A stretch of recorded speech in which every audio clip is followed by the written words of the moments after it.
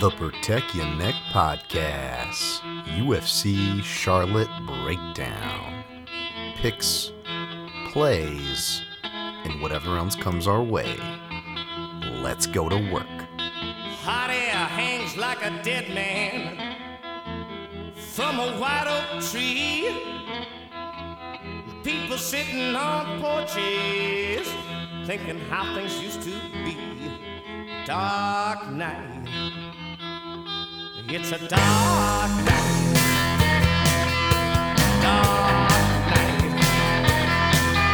It's a dark night.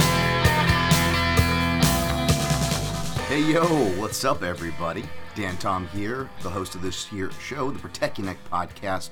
You might see me at MMAJunkie.com, Action Network. But yeah, this is here the pirate ship, if you will, the shit show. Probably more apt to script. Either way, thank you guys for waiting. Appreciate you as always. See y'all already hitting that like button. Appreciate it. Share this out for visibility. That always helps, especially with the way Twitter has kind of, and social media in general, rewards things, and in Twitter in particular, where usually you can find me at this little address here, as you can see, at Dan Tom MMA. It's where I'm usually most active, but these days a little tough. Trying to take a break as much as I can from there, but until I find a home, that's where I'm going to keep posting my stuff for now, and keep annoying the haters, which didn't realize I have so many, but they actually add to the aforementioned algorithm. So welcome one and all. Of course, the positive people, I do appreciate it. We're going to try to keep this positive like we did last week. I had a great show last week with my guy Clint at Die Hard MMA. Shouts to Clint, fantastic guest. As he was overdue to have on this show, as he's had me on mine, or had me on his, I should say, like so many more times. So thanks everybody for the likes and all that stuff. My guy James Kendrick in the house. We got Jimmy Kudo, Rain Lamina. Dan, even though you are late, I still appreciate. PC pun today. Appreciate you, Rain. Ghost Phantom. Love it when Dan the Noise Haters. I'm learning to love it too, because it is funny.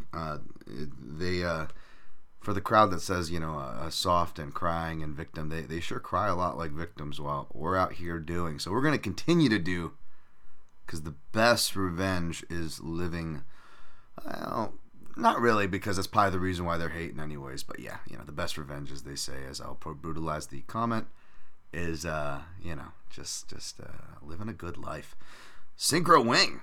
Clint was great. I hope our group was not too obnoxious. Now, you guys were great. I told Clint we had a small group here, but a hardcore group of real ones. And just people I appreciate. And you guys actually made me look good on that. So you guys delivered just that. And Clint gave his appreciations and shared some nuggets with you guys last week as well.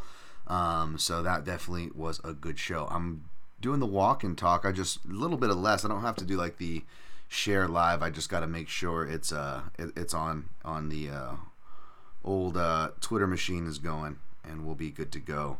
Was going to finish off the Southpaw. We're not even finish off, do an addition, because I already have the timestamps and everything. I'll have analysis for you guys for Morono and Tim Means. But, between getting chirps in the comments to just trying to punch in and account for my betting again. I was really bad about it last week. I was just kind of shitstormed, as far as anytime I picked up my phone.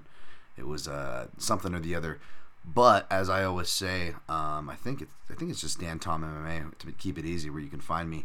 You just type that in if you're on the Action app, and I do the third-party tracking via the Action app, because I work for the Action Network. Funny that is, right? And yeah, so you guys can track my action there, plug stuff, and I want to make sure I was at least caught up before the podcast and not look. I'll always look a bit irresponsible, and I deserve so, but not look extra irresponsible by not having it logged. Even though I'm ridiculously accountable. Again, the previously mentioned crybabies, right? You got to make sure that everything's in order, and they're still gonna cry, but still trying to cover my end, which is something I've been doing since day one. Since I started doing this almost a decade ago, publicly at least. So, kept that same energy, keeping that same energy. Let's keep this train going. Everything looks good. from what I see as far as socials go. So the show's going and posted, so that's all good. We're gonna just do the normal format again for people who aren't familiar. I keep the same format. People complain about show length or getting annoyed with me. For one, I'm annoyed with me too. I hate listening to me. I wouldn't like me if I were you. So that's the funny thing. Like, he's like, oh, he's butthurt about it. Like, no, I'm just out of principle, stupidity, racism, death threats, rape threats, to family members, significant others, even pets. Yeah, that shit I don't really stand for. I was like, oh, he's a liberal. Like, I fucking no way I'm a fucking any definition of a liberal. Especially what's going on in this goddamn country. And that doesn't mean I'm on the right either. I don't like either sides or any of that game. But you express some care for life and stuff. People just like and they get all butthurt because you don't want innocent people targeted or murdered, God forbid. But before I completely lose the thread, yeah, people always complain, and yes, so for those people, again, I don't like that stuff, but again, it's cool to not like me, and for that reason, since I've been doing this for the podcast version for over half a decade, I always keep the same format, which is I'll recap the previous show from top to bottom. We will break down the upcoming show or shows. I'll talk a little Bellator. Don't worry, 296 from top to bottom. And then I do something that most shows do not do. I recap my picks and plays at the very end. So if you really don't like listening to me and even want to just jip me, you'll still be contributing to my engagement, by the way. Yes, you will jip me on certain demographics of that engagement. I open myself up to it. It's fine because even if you don't like me, spoiler alert, I don't like me that much. I account for that and try to account for you guys, or I should say not make convenient. What's the word? But yeah, I try to make it available for you guys. So just jump to the back just if you want to see the picks and plays. So yeah, and then I even went up a notch and got the timestamps in. So before I now get called out for complaining, for defending myself from the rocks being thrown at one side of the crowd, then the other crowd will be like, you're complaining. Let me go on to the recap where a decent crowd, a percentage of the complaining crowd will still say I'm complaining, even though I'm simply just recapping picks and plays. And oftentimes when I get passionate about something, it's because I've been shouting for years. And it's usually nothing I even have a bet on, and I keep the same energy whether I have the bet or not. But it's something I've been shouting for years, and then I get called complaining. But then you get weeks like this where people are talking about oversaturation. Judge Derek Cleary. Another thing that I'm forgetting right now, but just many of the things that I have shouted till blue in the face on this podcast and cannot seem to get any acknowledgement for now seem to be the soup du jour talking point this week. But yeah, anyways, I'm going to try to keep it as fast as possible, keep the energy from last week, and try to keep it just to business. I will get to you guys as I can, a little bit more touching up in the chat, and then we will be on our way. Krombopolis Rosen, Southpaw Report is great for me, since stance matchups are important. They're very important, and there's some fun stuff. Even though I'm pressed for time, I just, which is an excuse why I don't do the video stuff, and I've improved it, so I don't know why I got to keep defending myself and qualifying here. But this is one of those Southpaw reports where there was some cool stuff. I actually had time to watch Ian Machado Gary for once. I really haven't had time to break him down on this program. Haven't had time to watch him live because he's usually, despite being 170, that's borderline between big guy to small guy, still ends up on the prelims because big guy got to be on main card, whatever the main card is, right? I'm sure. You know how that goes, folks. But again, that's been getting mentioned too. Again, who's been calling this trend for years? I don't know. Someone who complains. That's who, folks. So yeah, let's. The professional timestamps, by the way. Yeah, that's the Jack Slack guy. Shout out to the Jack Slack timestamps, dude. I will add those in, again, of course, right after. And I usually add those instead of eating, as I'm usually starving by the end of this show. But again, nobody cares. Work harder. Okay, so for we'll do it. I'll do my D-Love turmeric shouts here. Let's just do it right now. Look at this, because it looks so cold and good right here. Turmeric tonic from my guy D-Love. D-Love. He does the underscore thing that I do for on Instagram. And apologies if I'm a little slow. That was one account, again, because of people finding random family members sending them death threats, rape threats to my girlfriend. I actually had to do that private while I figure out, because I'm a boomer and I don't understand the privacy stuff as much on the old Instagram. So apologies if I haven't gotten to your ad. If I've seen like that you're a friend of like Southpaw Pod or like, so I'm just playing the odds at this point, right? This is a gambling show, and I'm like, so if I see, like Southpaw Pod or like, a rainbow flag, I'm like, probably not an asshole. All right, ad.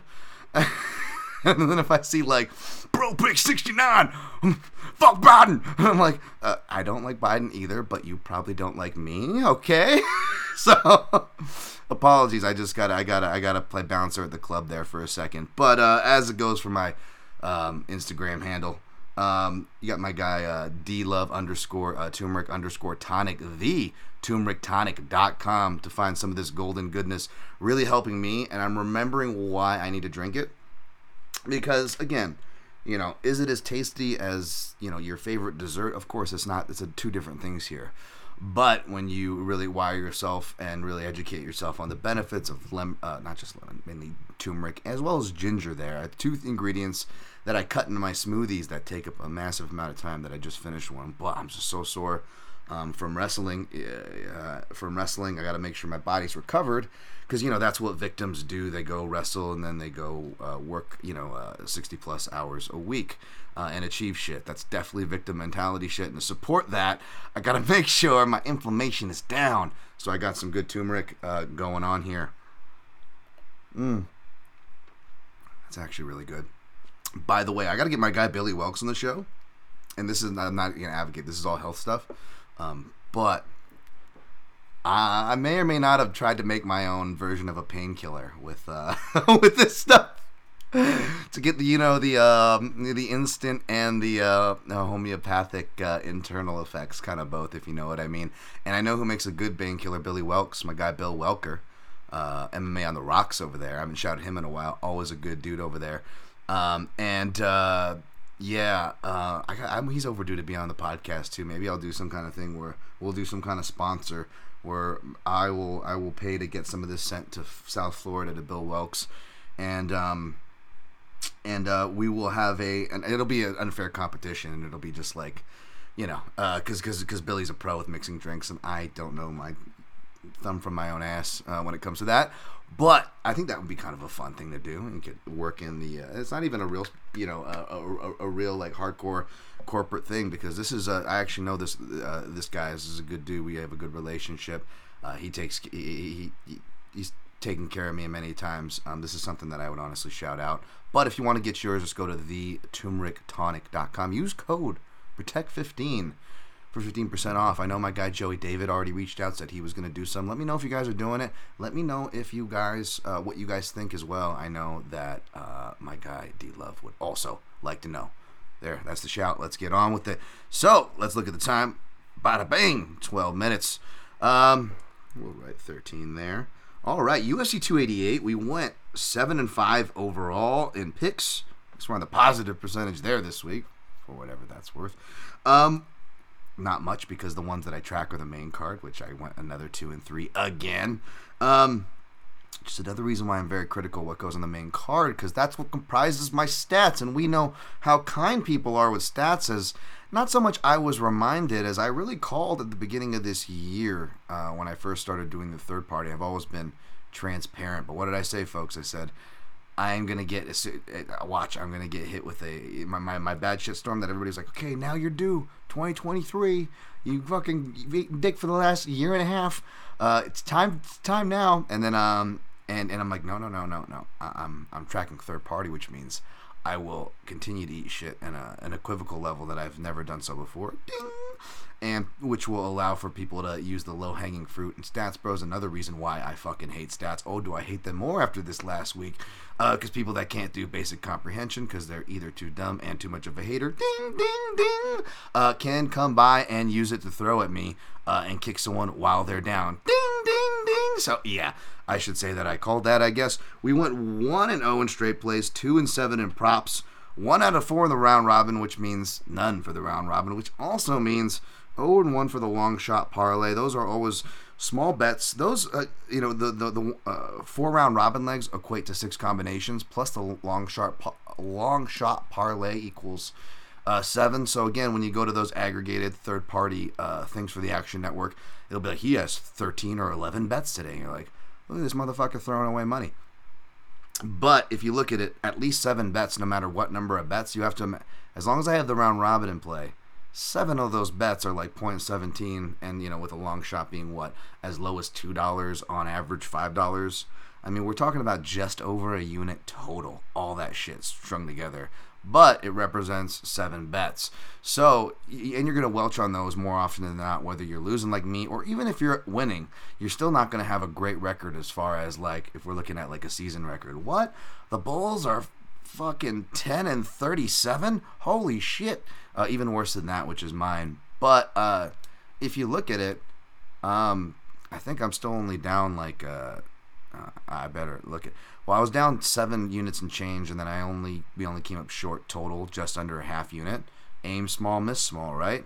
Just like I said prior, keeping that same energy. And look, even though I missed some, a loser this week and loser this year, I ain't hiding it, folks. Never have been. But yeah, that does. I'm not like I'm saying anything that's untrue. Aim small, miss small, and my misses are, in total like. I don't need to direct energy to other people because I want other people to win too. So I ain't even going to play that game to make myself feel better. But it is ironic. Like there's a bunch of people like down way more this year. But when you either have success, and I'm not even that successful. Like the funny thing is I don't even have crazy followers. So this whole campaign to like, downvote and get my shit down, like, it's kind of funny. Like you guys realize like just because I'm with Junkie or I don't even have the blue check anymore. Usually it was because I'm with Junkie and I have a blue check, I get targeted. I don't have the fucking blue check anymore. I don't have a lot of followers. Like these fucking like other accounts have way more than me, and they're actually like charging people. Like there's people with way more followings in the media, and they're not charging people, but they're posting plays that they don't even bet. Forget tracking, forget this or that, forget accounting for wins and losses. But I was the guy that was targeted. But yeah, I don't want to get too much down that hole, but it's either haters and/or, which is funny, it happened right around the Third Reich's Duplessis stuff. So I guess that's motivation, which is really saying something about the people in the MMA gambling Twitter coming after me for accountability, which is always a funny thing. Whether it's like people that want to like act like they're fucking Dick Tracy on that website and like they're some fucking make themselves feel special, because we all do at the end of the day. It's human nature. But it's clearly what they're doing. Or it's like some random dude just today who just like, I hope I meet you someday and I hope we meet on the streets. And I'm like, you're saying this from a account. You don't have enough balls to show your face on your avatar. And you expect me to believe you want to meet me on the streets when I'm somebody who posts my gym and my workout schedule in public places on many different forums for multiple years. But okay. Keep that same energy, bro, from the burner account. Yeah, so I always love that accountability thing. Something to keep in mind, on who you're idolizing out there. Again, you don't gotta like me, but I keep it fucking real, both in this field and what the fuck we're talking about. Things most people don't do in this space, even the ones, especially the ones oftentimes that claim to. So again, you don't gotta like me. I don't like me, but I'm much more real than most of these motherfuckers, and would gladly love the opportunity to prove it to a lot of people.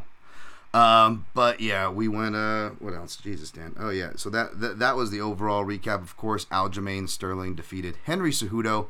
Again, I don't really care. This was, like I often do. I'm very cautious on how I want to end my night. I stayed away from this one. Picked Cejudo by decision. I ended up scoring it, leaning toward him by decision, 48-47, giving him rounds 2 and 3. I thought 3 was the swing round. 2 could have also been a swing round. Felt comfortable giving Sterling's round 1 and 4. Felt comfortable giving Cejudo round 5. But I'm not surprised, and I'm very happy for Sterling to have gotten it, because even me as somebody who, and again, the fight was over, the bets were in, I didn't even bet on this fight. I like Sterling more than Cejudo personally, so any kind of bias you want to accuse me, like, I guess okay. The only bias, I guess, is for my picking and my record bias. But again, even as somebody who still leans Cejudo, I was not confident at all. In fact, I was like talking to myself aloud when scoring the fight, like going like, dude, he needs to be scoring more. His own corner, by the way, was even saying, score more, strike, score more. They seem to understand the criteria. Probably smart people in that corner, like Santino DeFranco. Either way, I totally agree with those criticisms. I was saying the same things from those front headlock positions. Wasn't doing enough. And even when he started pressuring to pressure it and then counter off the body work and build off that, which is what he should have been doing the whole time. Obviously, easier said than done. Obviously, coming off a layoff. Obviously, needed to find his sea legs, dealing with the reach, etc. in those early rounds, right? Even in the round I gave to him, the first half, did not look pretty in a lot of exchanges for Cejudo. But yes, round 5 comes forward. I didn't rewatch it a second time, so I'm not gonna say that I could see how Derek Cleary could have scored it the other way. I just want to say this, and by the way, shout out to my guys. Scott Fontana and Dan Urban over at Couchside Judges. I think they did an excellent job breaking down this fight. And I talked to a lot of my media compadres, them, others as well, who are versed in the scoring criteria. And I always say the same thing, and I love them to death, but I always feel like I get like kind of quiet. And feel free if you guys want to address this to me on your own podcast or whatever. It's all good. I listen. I love you guys either way. I support you guys either way. But I always feel like I get like a kind of a deadpan stare when I'm like, when I talk about whether it's a broad brush in general, as far as like in general, a lot of the common threads for these air quote controversial decisions, whether they're controversial or not, or how controversial we can argue, the common thread, a lot of counters, a lot of body work in the person we think should get the round and not getting it, right? Or the air quote better scorecard. I really like how those Couchside Judges guys word things. But by the way, not just the Couchside Judges guys, but like Ariel, everybody. I hear this all the time. Everybody says close but clear. Stop saying close but clear. Competitive but clear. Close means it could go either way. Competitive but close but clear is an oxymoron. Competitive but clear is much more explainable. We can show our work for those words and how we got there, how we're using it, the context we're applying it. Competitive is a much more kinder word, a much more easier word for us to use to get to our point in general. Use it. Do not use close but clear, especially when we're talking in the context of criteria, which people that hate the criteria or people that are defending the criteria, whether they realize it or not, what are their common thread in agreeing on it, whether they think they should be rewritten or not, to whatever degree, what is the common thread is that whether you defend it or whether you're against it, we can all admit that it allows for too much speculation, right? Too much, well, if we overcorrect the steering wheel, something I've called for, right? I mean, I'm hearing people call for that too, right? Both on the grappling end, people saying, I think we're over, and I agree. Smart people like Chad and Ben, shout out to the Co-Main Event podcast. Something I've been saying for years again on this podcast, or just citing that for, at least for the last couple, because that's when this trend's been going, right? And on the striking end, we get kind of hung up on cumulative versus immediate, and I agree with it.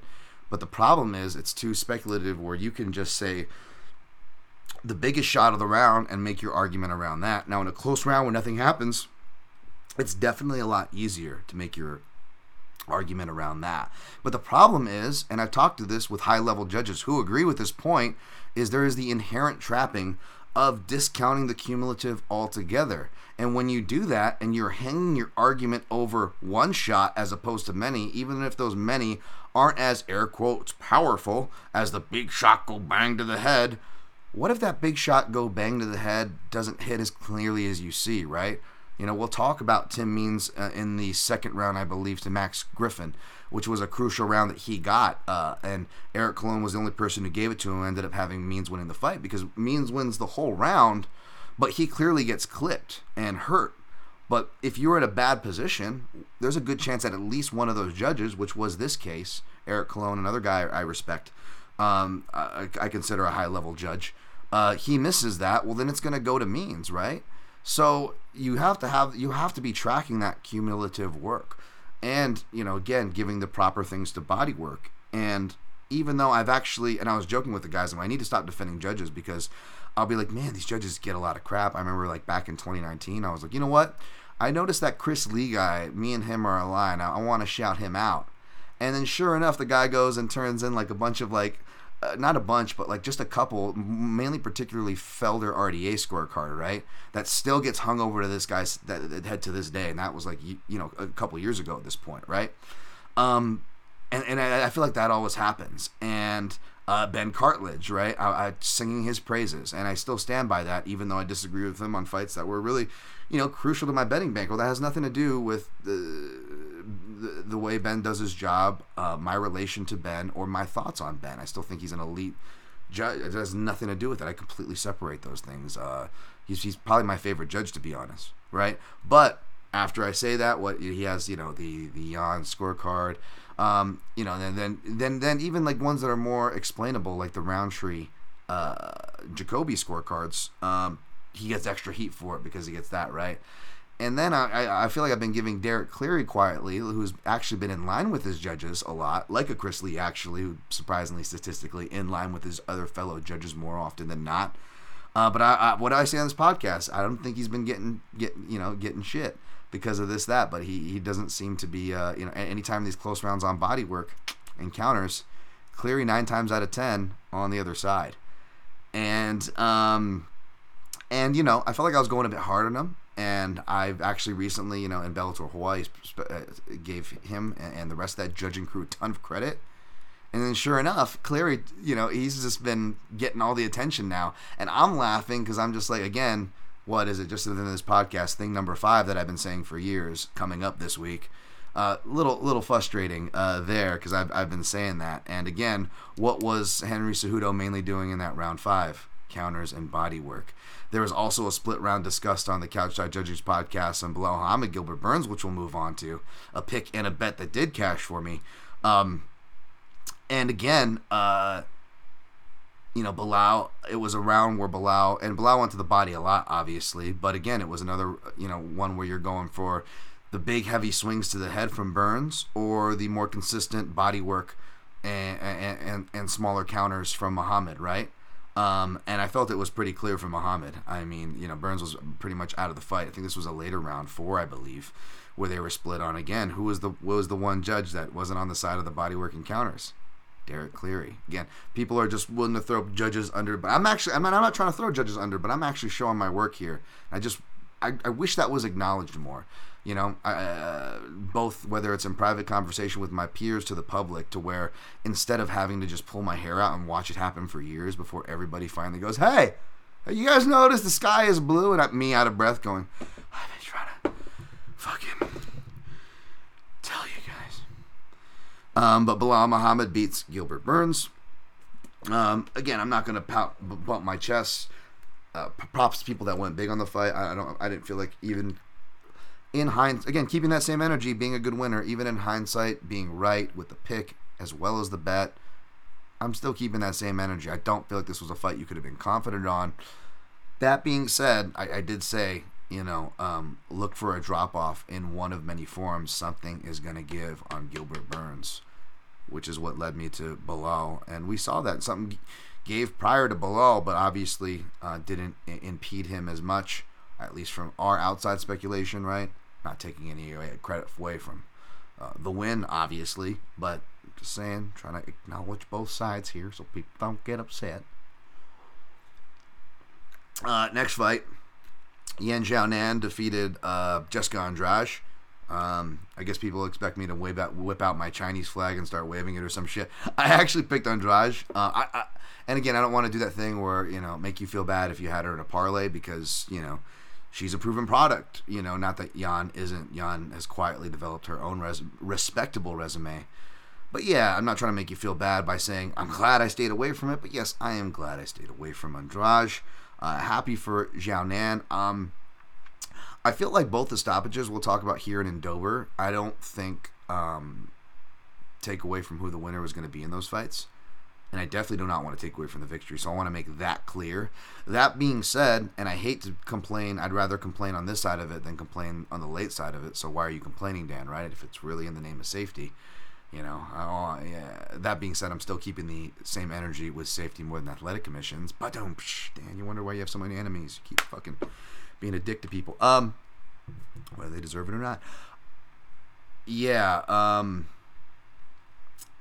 I do feel like it was a little, they could have let it go maybe a little longer on those without taking away or saying that I think the outcome would have been any different. For what it's worth. Movsar Evloev defeated Diego Lopez. Like I said on Twitter, my rewatch at Dan Tom MMA. This was really fun. Diego Lopez, again, shout out to the Co-Main Event podcast guys. They're doing their pledge month. Go sign up to their Patreon. A really good one. Two good dudes. Triple G show. Gorgeous Georgian Goes. Another shout out to colleagues there. But this kind of a matchup sparks the conversation of, like, again, something I've been talking about for a while now that we've seen trending. People not giving enough credit to submission catches, and we need metrics for these things. I mean, if a submission catch gets you a point in a jiu-jitsu tournament, again, if we are, I suggest using this for your judging rounds to not lose track of cumulative. It's like the carnival games where you're spraying the water gun into the hole and makes your horsey gallop. Depending on how accurate you're spraying it into the hole, it'll gallop more paces, and everybody's trying to get their horses, and you're racing it right. So, like, maybe it's a jab to the head, 1 pace, power cross, 2 to 3 paces, right? You can kind of go from there. Maybe a jab and a good strike is, 2 to 4 paces or something, or maybe a decent strike, not like a power cross, but like a decent jab or something is even 2 to 3 paces or 2 paces. I feel like a submission catch should be, 1, especially if it's a joint manipulative one that could have done damage despite it not getting there, like the knee bar that made Evloev wince, so on and so forth. Again, these guys, what's the other Dagestani guy who somehow is now running, that flyweight kid, they can still win the fight, obviously, and deservedly so. I'm not saying it needs to reverse the round. Of course, we have to take in for granted the context of the round. But yes, it should be catching for something. And hopefully they put Evloev in a 5-rounder. Because again, would rather see those than just the constant big boys in the random WMMA fight. And Diego Lopez in a fun action fight. Charles Jourdain defeated Kron Gracie. This fight happened. Props to Jourdain for being disciplined. It's not as fun as it looks, obviously. And, I should have stuck with my initial feel on this one. I was initially leaning toward Jourdain to do that. But after, I didn't get swayed. I'm not blaming anybody else or anything because I went and did my own tape study on it and came to the Kron conclusion. Because, like, even in fights like with Andre Uhl, Jourdain, like, was giving his back, like, standing, just trying to get away. And, like, Andre Uhl was not a back taker. It was like, oh, let me just grab the back because it's there. And he wouldn't do anything with it. But, like, he was giving it so badly, guys who weren't known for it were like, oh, okay, I'll take it. And I'm like, shit, okay, this is one of those ones where, okay, fuck, yeah, maybe Kron is gonna win this one. I'm not on that many dogs, whatever. And I'm glad at least I didn't take, like, a big shot. I think it was only, like, a half a unit exposure. What did I play? Gracie round 1 sub at a big number, and then my air quote hedge, which I'm going to do this time. We'll see. I feel it's a more true outcome fight, the one this coming up this week. But I also did a little sprinkle Jourdain round 3 for the hedge to catch.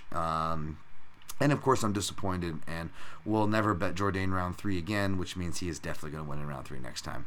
Matt Steamroller Frivola defeated Drew Dober. Again, was rewatch this one was good. Dober was hurting him to the body every time, but didn't build on. And I'm not trying to be fucking quarterback. Drew Dober's amazing. I suck. The only thing we have in common is a giant head, except his is handsome. So, definitely not trying to come at my guy Drew or anything. Just saying, as a passionate southpaw who loves body work and bodybuilding, he started it off so beautifully, and he was hurting him with the hardest thing and the most sacrificing thing, which is changing your level and really committing with that too, right? I wanted to see more front kicks. Drew Dober's got a nice rear power tie kick for the middle kick. You vary the front kick and the middle kick plus his 2 to the body, and then that's going to open up all the crosses and head kicks upstairs all day, and you build. Easier said than done, I know. Steamroller is very talented himself, and Steamroller made the read and punished him for it. Very happy for Matt Frivola, and for his team, man. Team Sarah Longo. Well, what a night for them. Shouts to Ray Longo. How can you not, love that guy? He's like, everyone's Italian grandpa there, and I mean that with all due respect. So yeah, man, just mad props to Steamroller there. We ate shit on that pick, but again, I was so riding high from the Kennedy nunchucks, which we'll get to here. Kennedy and Chukwu defeated Devin Clark. Brown bears, I had a burp, goddammit. Ah! Sorry for your ears there. But that one went just as I said, man. Apologies for the victory lapping, which I know I shouldn't have to apologize for. And it sucked because I look like an asshole. I'm like, Dan, usually I was like, between me not being able to watch the rest of the fights and just the hellfire that I got thrown under from random fucking, screw it, I'll say it because it'll hurt their feelings more. Racist dudes online to all the betting people that tried to pile on me and kick me while I'm fucking down in multiple ways. Yeah, man, it just felt good because everyone's just like someone said to that idiot, I've got the Trotsman who can't show his fucking face. And I see everybody who follows and supports people like that, by the way. But if we want to fucking start holding people accountable and want to keep the same energy that guy has, I can keep that fucking same energy because I always have and will. And can keep it more than just online. But yeah, as people pointed out to these fuckers, because plural, there are many of them, and rightfully so. Thankfully to you guys too. That's another thing. Not even so much the realization. There's always that surprise realization, like, oh wow, there's more roaches in here than I realized. Especially whenever something of like, race, gender, somebody is God forbid gay or something. I don't know, whatever. Again, the cry more crowd is crying about. Ironically, what bums me out and surprises me more than that is the other side. The amount of people who are cowards, don't say anything.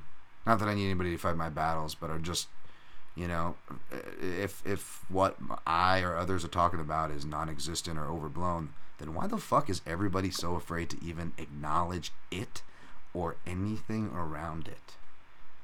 Probably because a guy like me can make a joke, and the people who leave comedy alone, you woke fuckers, you guys cry, will be crying about a joke. Even though I'm not calling for anybody to be canceled, I'm saying in the very same sentence of the joke that I look forward to covering more of their career because they're a good fighter. And we're going to see more of them. But nope, the cry more, I hate cancel culture, stay away from comedy crowd, cried about a joke, and spent the whole week calling for my job. Which is hilarious because, like, that's what, you guys realize how media work? Like, that's what they want. Like, I didn't want them to cut that out. It was the same joke that I made on this podcast a billion times. But I make it on a bigger show because of the way media works. This is where we do agree. I'm not a fan of this shit either. The ironic part is, like, I'm not even a guy who likes this crazy attention. And yeah, like, I got, I got thrown out there, but it's a part of the job. Like if I'm expecting sympathy or anybody like to defend me, like no, that's a part of the job. But like, yeah, like I agree, that's the way it works. Like I didn't ask for it. It's the way it was. I just woke up just like swatting my mentions away and shit.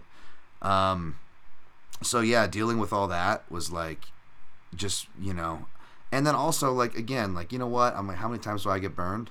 Like I was joking with Clint. I'm like, And props to Clint, but I was just saying, and I'm being real, just keeping that same energy, because I've said this before, and was just saying it with amongst a friend last week, where I was just like, because Clint's another example where I'm like, props to you, man. I don't know how you guys have that confidence. I wish I could have your confidence for a day, where I'm like, being very careful to the MMA gods, qualifying everything, explaining both sides, showing my work, weaving being polite, humorous, while still being factual and true, and trying to deliver the punch at the end and give you what you came here for. And I will still fall face first and just eat fucking bags of dicks. And my guy Clint with the Yadong bet when we were joking was like, you'll be there like, no way this guy's losing 5 fucking units, baby. Eat my dick. And then it hits, and he says, trust your balls. And this was and to Clint's credit, this was me trusting my balls with this one. And I'm bummed out. And people know this because I've had MMA gamblers on Twitter actually with me placing these bets. And I've posted my winning and losing slips this year. So if we're going my untracked bets, I'm actually up like over 20, in the neighborhood of 23, 24 units right now. Because I've hit Nate Landwehr by sub for $100 at plus 700. Have that ticket. MMA gamblers with me can vouch for that. And I was going to do the same thing with Kennedy Nchukwu based off the stuff, me and Clint were talking about, the prop squad. I hadn't show my work in multiple mediums. But we were actually running late for a reservation. I was so bummed because I couldn't do it. And I'm like, fuck. Then it's, because I don't mind doing the untracked thing as long as it's like real slipped at the counter, because I'm not counting it to my record. And again, I've been keeping that same energy all year, posting winning and losing tickets, right? But I was forced to do it online, which bummed me out, because I'm like, if this hits, especially with the way things are going to go, I'm definitely going to deserve to victory lap it. But I'm like, oh, fuck. Then it looks like, oh, well, if he's doing this untracked from his account, what else is he doing? And I'm not even saying that because, like, haters have been on me. Like, the ironic part is I'm, as you guys know, uber accountable for myself anyways, and would think that anyways. So I'm like, fuck. But I was like, you know what? The balls thing paid off, but maybe I took it too far, because again, I don't got the luck others have. Because I was like, you know what? Usually I would wait, because I knew I wasn't gonna like be able to watch the rest of the fights. And I'm like, let's wait to make sure I have a winning night, and then just fucking dunk hard. That way they don't have any more fucking ammo on me, or anything they can kick me while I'm down here. And I'm like, part of me like, no, fuck that. Everybody's rooting for me this one, the people that matter. Like, this is a ridiculous cold streak. I gotta be due for at least a winning event. Forget finally stringing 2 or 3 to fucking together for once. Like, no, fuck that. I'm trusting my balls. Fuck you guys. And I just fucking victory laughed.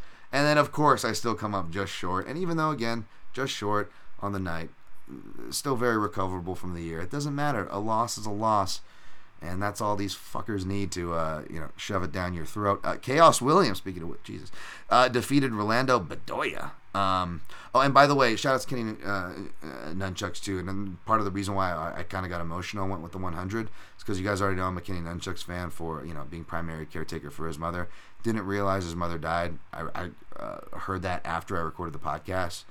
And that was another right reason why I was going emotional. Also, like, I'm like, fuck this, man. Speaking of being due, I'm like, forget me being due for everything I said. Like, forget fucking my ass. Like, that motherfucker, Kenny Nunchucks, Kennedy Nchukwu, that motherfucker's due. What a good motherfucking dude, man.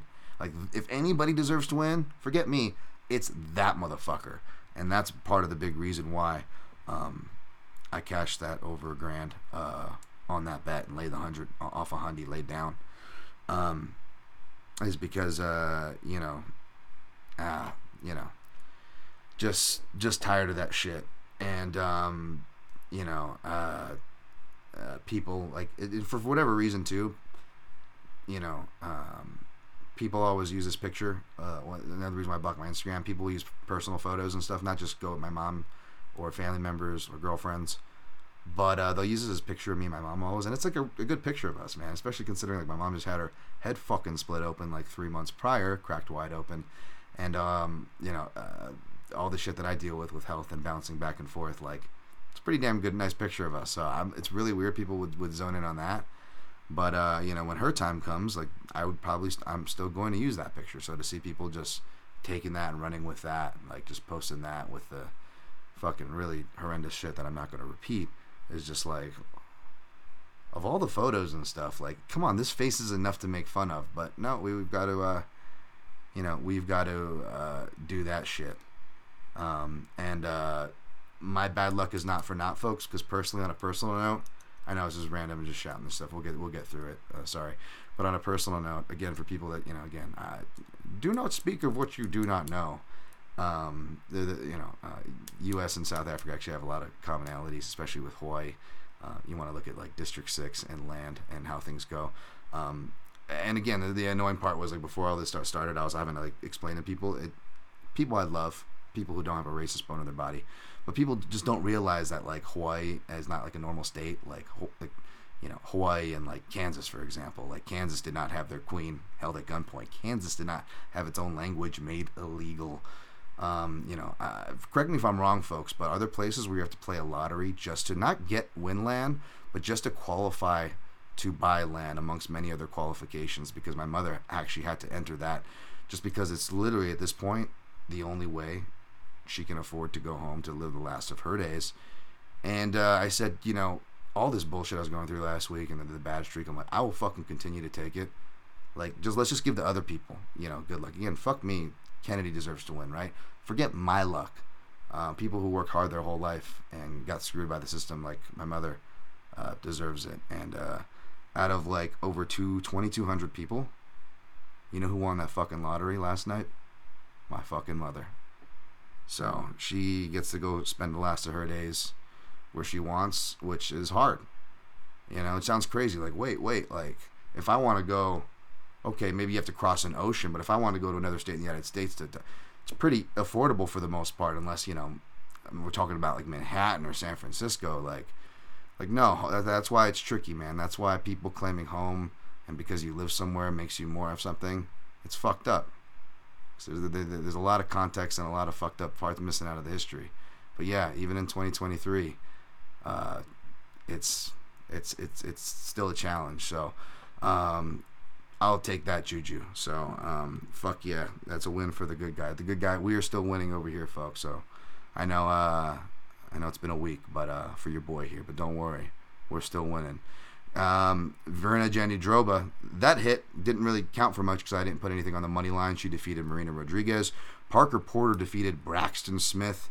I didn't watch that one, but it was just funny. I saw the post fight. I heard the post fight, and I really wanted to show that I was a Brazilian Jiu-Jitsu black belt. And for someone who bet round 2 and sub, as well as by sub at any point, I'm like, you could have shown that by going for the sub there, but all right, swinging and banging. Happy for Parker Porter, of course. He looked great. Ikram Aliskerov defeated Phil Hawes by first round KO. So, that was, wow. Yeah, it was classic Phil Hawes. He looked like he was winning, and I was like, oh, cool. Maybe it wasn't a mistake to pick him and throw him in a round robin. I didn't want too much exposure on him for the obvious reasons, and sure enough, but bam. Looking forward to seeing more of Ikram, and hope Hawes is okay. Claudia Ribeiro defeated Joseph Holmes. Didn't watch this one, but, looks like he won and stayed away from that one. All right. Time on recap, 46. Oof, that was long. Got sidetracked along the way. There was a lot stored up. Sorry about that, folks. We'll do a quick chat cleanup, then I really want to push on, and we'll push through the breakdown as fast as possible. Let's see. James Kendrick, this was an earlier one. Hi, what is the most appropriate time to ask questions on this show? Like, is it right after you do a recap or some of the questions? Or, I get the gist. Basically, I'm doing it at the very beginning, James. I'm doing it at the end of a recap. And then I'm doing it at the very end. Maybe if there's like a lot of, you know what? I guess 4 parts roughly that I'll shoot for. If there's no recap, you guys can adjust accordingly on the math your own. But yeah, beginning of the show, end of a recap, end of the main card, or if there's like a big fight and like the chat's like ridiculously popping off, right? And at the very end of the show. Maybe that third one will be a little sporadic as to when or how long, depending on how I'm doing on time, how active you guys are. But those will be the 4 main times. Beginning, end of recaps, and end of main card during the breakdown section. Jimmy Kudo, what's up, Dan? Are there really only 2 communities? There are really only 2 communities I hang out, and since the other is not on anymore, you're the only one left. Oh my goodness. Hopefully you can expand your reach, because it's a lot of weight for me to cover, buddy, but I appreciate you. Jimmy says, keep on keeping on, my man. I hope my wild opinions are not too wild. Not at all. You're very appreciated, sir. You're very positive energy. Makoto Kayagoku, that's not cool that you get threats like that. I may not agree with something on your picks, but I always respect you and your picks since they are well analyzed. Appreciate that. You never have to agree with me. I never ask. And that's the right energy to have. Makoto, thank you so much. Rio says in Truesdale. Oh, I saw that one. I already said that one earlier. Jim Caruso, does the turmeric drink stain your teeth orange? It's a good question. I haven't noticed it too much. I will say this though. Actually, no, I don't really think it's too bad of a problem. I mean, juice and acidity, I think more is the deal with the mouth health. I'm not a dentist, don't ask me, But I will say, cutting the turmeric and trying to do this yourself is a mess. That will turn your fingers. I can speak from experience. It turns everything orange. So like this stuff here, D loves turmeric tonic. TurmericTonic.com. Saves all the hassle. Use code PROTECT15 for 15% off. I'm gonna do Wayne's World style advertisements. Mark Fellows, turmeric juice. They don't put bourbon in that for nothing. No bourbon. Some idiot might have tried to put some white rum and pineapple juice. I don't know. Sorry for the ears there. Speaking of wrestling, shout out to Henry Cejudo using the Neil Melanson cradle. Oh yeah, that was sweet. Just needs to build off that kind of stuff more, right? Let's see here. Barton Spackle, Chris. I am new to MMA betting. What does chalk mean? You mention it a lot on your show. Chalk means the favorite, who is favored to win. So there's a minus number and a plus number. Minus would be the favorite. Also synonymous with the slang chalk. Chalk is the favorite. Minus number, heavy favorite, who's expecting to win, safe bets. These are the times you'll hear chalk applied within the context. Yep, Mark Fellows, you know what's up. You got it right. Smart man as well. Not that you're not smart. I'm just saying, just shouting at my man Mark for being smart. Let's see. Synchro Wing, do you think Henry Cejudo did a really good job against Aljo? Seems like he had a game plan and adjusted really well in the clinch. Yeah, he did. So you're part of Santino's Discord, so you might be biased. Probably, but hey, man, that guy has my respect, and so do you. So, and then also, was it Miguel Class? I believe did a really good video on those adjustments. Shouts to him. I wish I could spend more time on that stuff, but I got to turn the page. Plus the evergreen content that's now on my docket that I'm grateful for, but again, makes it even harder. And that all happened the same week I have to fly out. The same week all this moving stuff's happened, and the same week the internet decided to come at me, wham, victim, but. Classic victim stuff. I'm still trying to work through it. Just need a machete to cut through it. Let's see. Chronic Combat Conversations. Let's go, baby. Hilarious sitting next to David Clark. Yeah, congratulations on you guys for winning. Thanks for the video. I shared that. The Chronic Combat Conversations guys were in attendance with some other gamblers and stuff. And looks like they all had a good time. I'm happy for all those cats. And shouts to Tyler and Greg, man. They continue to stop by, show me love, associate me, and reply to me despite, let's be honest, MMA gambling, Twitter. Not a fan of Dan Tom. That's fine. Again, I'm not a fan of me. And, we talk about MMA having, a really bad subsex of fans. Not all of y'all. There's plenty of good people there. But, yes, you guys know what I'm talking about, too.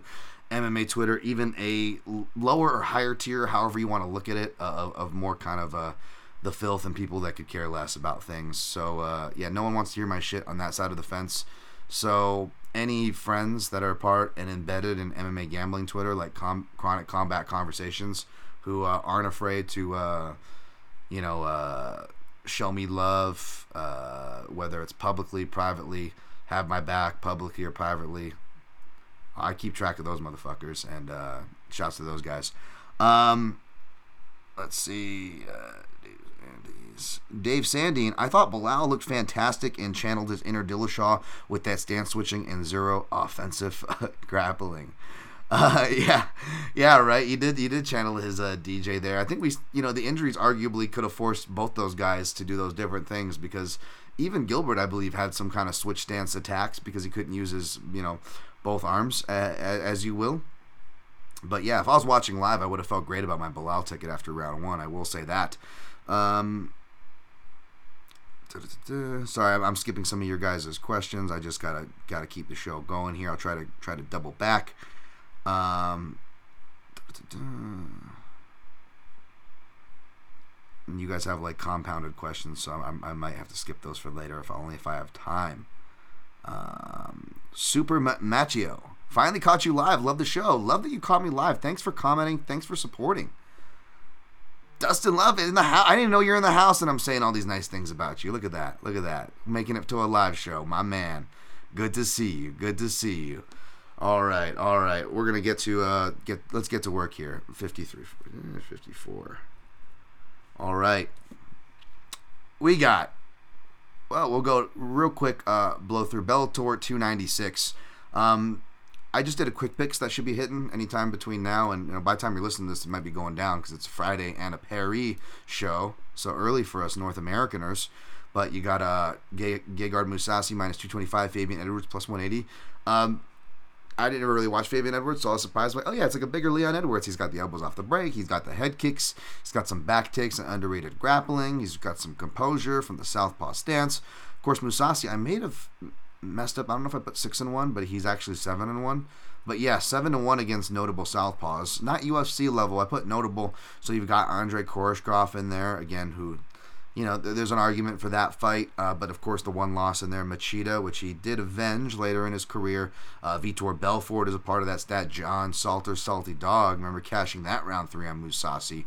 Nothing that I really like here, to be honest. I went Mousasi by decision, only reluctantly so, and only because I believe it is only a 3-rounder. Though Mousasi, it looks like he's coming in shape, which is a good sign. So either he's really got to be shot to lose this, and or just get hit with some kind of opportunistic stuff. Otherwise, I feel like he can still win this fight at this point of Edwards' career. You got Brent Primus plus 280, Mansour Barnawi. I haven't seen it, minus 350. He's been doing work on the regionals. I haven't seen his name for a minute. Of course, you'll see him on guys like Islam Makhachev's early record and whatnot. He's really only lost to top level fighters / grapplers. French dynamic southpaw, but don't stereotype him from the region. A very dynamic grappler as well. Good back case, good from half guard, good transitional reads, good composure himself. That being said, even though I feel like he can obviously hang on the ground. I say obviously, I mean Brent Primus, strong, flexible, dangerous combination for a Brazilian Jiu-Jitsu black belt. Not a wrestler like you would stereotype from the Pacific Northwest, of the ones that he trains with, per se, American Top Team Portland. But I do think Mansour can hang on the ground, but I actually picked him to win by flying knee in the first. We'll see if that happens. A bit of a flyer pick, despite him being a heavy favorite. Again, not picking the favorites, not comfortable with playing him though. Kane Musa plus 100, money coming in on him, trickling in, versus Tibal Guti minus 120. Really tough to see here. Not the most consistent activity from Musa, I believe, if I'm quoting this right. And then both guys, strong punchers, very competent from top side, underrated ground and pound. Maybe on the Guti side, maybe not as underrated with the Kane Musa side. But Guti, not the more technically refined striker, but maybe a slight edge in technique, a decent edge in activity, I believe, which is why I'm going to go with him here. It's not like he's a long-time proven fighter, was do or die for a lot of his career, been going to decision more later on, perhaps that's with experience. He'll have the crowd behind him. A stoppage either way wouldn't surprise me, but with the activity, the crowd behind him, I'm going to pick Guti to take a competitive decision. I don't have any other reads or anything on the rest of the card. Nothing really jumps out to me there. So apologies, but that's all I got for you for Bellator. Alright, UFC on ABC4. UFC Charlotte. UFC Fight Night. Rosenstruck versus Almeida. UFC Fight Night. Jairzinho versus Jailman, baby. The Jailman. Yeah, Jailman's on ABC. To quote my guy Brad Taszczuk over there on an OG podcast MMA analysis there. I surprised they're letting the Jailman on ABC, especially with you guys saw what I posted. I had to be careful what I post too, because Jailman actually follows me. It's just pretty scary. I mean, not more scarier. You're like, ooh, this person follows me. You always have like those kind of reactions. Wouldn't go as far, and I hope not for you, go as far as say starstruck, but you know what I mean. You're like, you're positive struck. This was more of a fear struck follow. You're like, he follows me. Oh no, he doesn't follow me everywhere. Otherwise, I'm get pounded out myself. Well, it doesn't matter what I have to say about it. My opinion doesn't matter. It's not up to me. Okay. Jesus, Dan, get with the breakdown. Of course, Jailton Almeida minus 500. Jairzinho Rosenstruck. We have two members of the Fantasy Jewish Fight League this Saturday. Swaying on Shabbat. Rosenstruck. Sorry, my little monster truck Sunday voice. It's only non-Jewish people that have ever complained about that. All my Jewish friends who listen to the podcast actually will complain if I don't do it, by the way. So get mad at me if you want. I'm blaming it on them. You like how I deflected that, right? That's fair. Jesus, Dan. Rosenstruck, we all know the problem with him. And it's not his religion. No, I'm just kidding. I don't even know what his religion is, folks. Kidding. Joking, because you gotta qualify your jokes. Not to the crowd you might think. We haven't seen enough improvement. There's been some improvement. Urgency here or there. He'll explode to try to get back to his feet, try to use some butterflies. A little bit better about the underhooks when he has time to think about it in the clinch.